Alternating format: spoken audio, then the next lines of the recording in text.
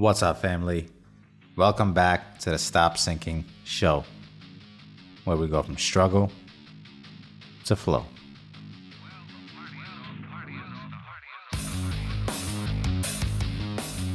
Like most things in life, and most of what I come in here to tow towards a balance that I have recognized that needs striking. And what's on my mind today is another one of those topics that call for balancing without one side standing out as the obvious overall strategy to maintain, as much as I would love that.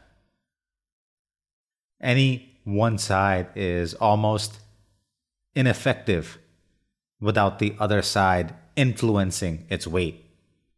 So the part of me that likes to find definitive, here's the best way to be in this case, has to compromise with yet another delicate part of our human existence that demands the striking of balance between the push and pulls of both sides to maximize effectiveness. And what I'm talking about today is something we flirted with on much earlier episodes, which is allowance for negative emotion in healthy amounts that actually serve as an addition or enhancement to positive emotion. And counterintuitively, as much as we attempt to minimize negative emotion, I am wondering if there is a cost to over minimizing that indirectly blunts positive emotion. I say this because I am a master at keeping myself occupied and numb to emotion most of the times. And obviously, I'm not totally convinced this isn't the right strategy, because on a day-to-day basis, I don't exactly see and I don't extract much productivity out of delving into negative emotions or allowing negative thoughts the space to breathe. Usually I have the ability to control my thoughts because I actively redirect them toward something else. Obviously, during times of rumination and undirected moments, the negative thoughts can creep in. But for me, those moments are so far and few between based on how tragically busy I keep my mind with activities, that those few moments of feeling negativity is often welcomed and usually a source of inspiration for episodes such as these.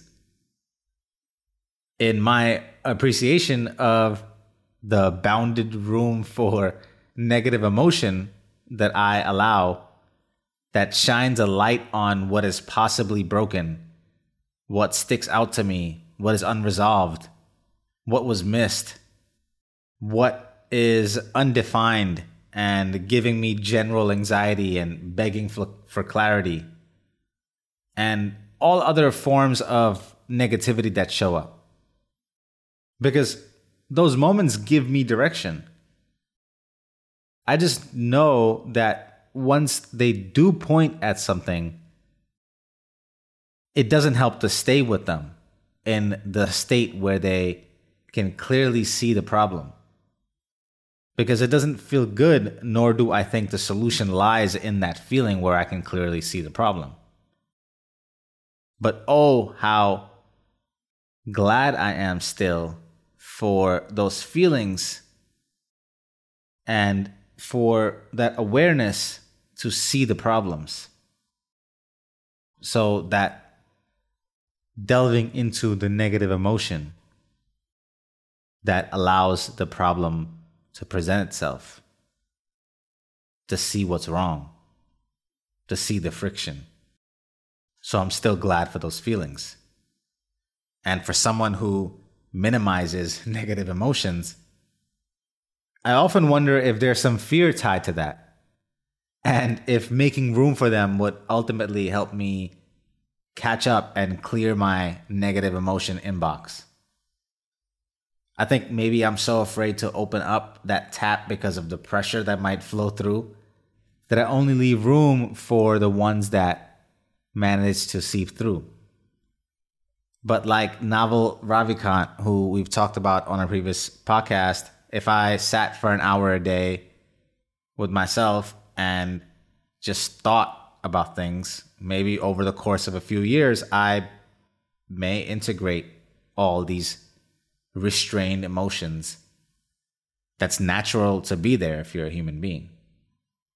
We all collect hurts throughout our lives and leave 90% of it unclear and unresolved, which keeps us stuck in our patterns and away from the lives that we are meant to live. And it takes room to resolve them, space, but they need space that is honored and not random space that comes up in your day because they may not be productive that way. And I also was thinking about this because for the past few months, I've been taking and cycling ashwagandha, which is a Ayurvedic root for my cortisol level. It helps reduce stress.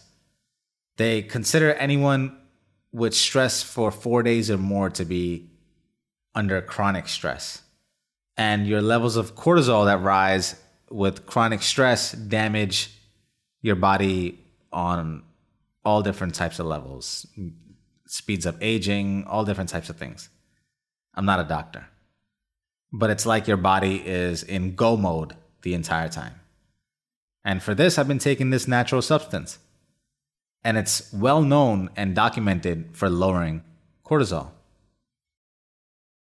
And again, I'm not a doctor, so don't listen to me. I'm just a guy on a podcast. Especially now that I'm changing my mind on this and I'm stopping taking this route because I'm realizing that decreased cortisol, decreased stress, which comes from increasing serotonin levels, which is obviously associated with feelings of contentment, hence it lowers stress. It also has a cost. And the cost of lower cortisol, higher serotonin, which means the cost of less stress and less negative emotion, this effect that's induced by ashwagandha, this root that I've been taking, is costing me by blunting the drive for accomplishment, the dopamine levels that work inversely to serotonin, the contentment levels. It makes sense, right? You want to lower your stress and feel more content. That contentment comes at a cost of wanting more. That's literally the definition of contentment. Again, the same dilemma we've talked about with peace and progress. Dopamine is in opposition to serotonin. So when you feel peace, you chemically blunt progress. And you can only manage this, as we've discussed before, which is by having micro progress and macro peace, impatience in the now and patience in the future. And that happens when you let life take the natural course and let these chemical levels balance through the course of a naturally productive life. I mean, let's think about it. You start out your life in your youth in high drive accomplishment mode, fueling dopamine, and that high drive slowly allows you to build status, adding to your serotonin levels as you start earning a place in society and among your peers. And hopefully you become enough of a functioning human being to attract love and a mate and feel oxytocin, as well as friends and other forms of belonging. And now you're balancing all three fundamental sanity hormones. A well-lived life balances all. And it doesn't include or exclude anything or even consider it negative or positive. Instead, it just considers it a part of you. In all of this pursuit through your youth, You experience it all, but it's not categorized as negative or positive. It's just a part of becoming of you. And the exclusion of any emotions is the exclusion of crucial data for guidance, crucial things needed to become you. And I'm all for maintaining a positive state of mind as to only attract the deliberate things to me from the state that I work to maintain. So one thing I'm challenging myself to do, like the meditation example that I mentioned before, is explore negative emotions, but at a dedicated time in a way to keep enough distance from them while exploring them so they don't disturb the state of being I'm in. So they don't just pop up in the middle of my day and seep in and seep through. I recognize that remaining completely numb and blind to them, to my negative emotions, is not a strategy, and some desperately seep through regardless. So I realize there is a different strategy that's called for. When this entire episode with my father's health started and was new to my family, in the beginning, it was so much to process that I implemented a strategy I learned with my sister to dedicate 1 hour a day in the evening to process and talk about whatever it is that we were thinking about. Our fears, worries, doubts, just crying. It was important because if not for a dedicated time, bad thoughts and feelings can easily take over the entire day and get in the way of work that needs to get done in living a regular life. And in that way, you also give solace to your mind when inevitable sporadic thoughts that come up during the day, to know that there will be a time later in the day for them to get the attention that they're seeking. So they simmer down. I've been put in this position at other times in my life where the strategy begged to be implemented, or the information coming my way could completely throw off my day and my energy. So just for sanity's sake, no matter how difficult it was to restrain the kind of information that I know will come to me later in the day and that could be devastating, I had to segment and compartmentalize that part of my day to the processing so as to save the rest of my day from being infected.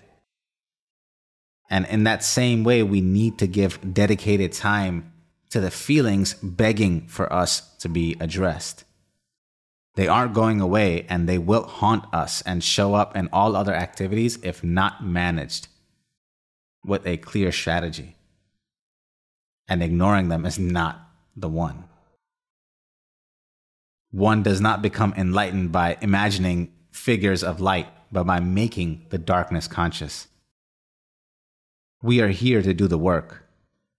The neglecting of it has costs that hold us back from the beauty we are here to manifest. This is the paradox. Through the sludge, into the promised land. Marry the night, birth the day. Such is life, my family. Love you always.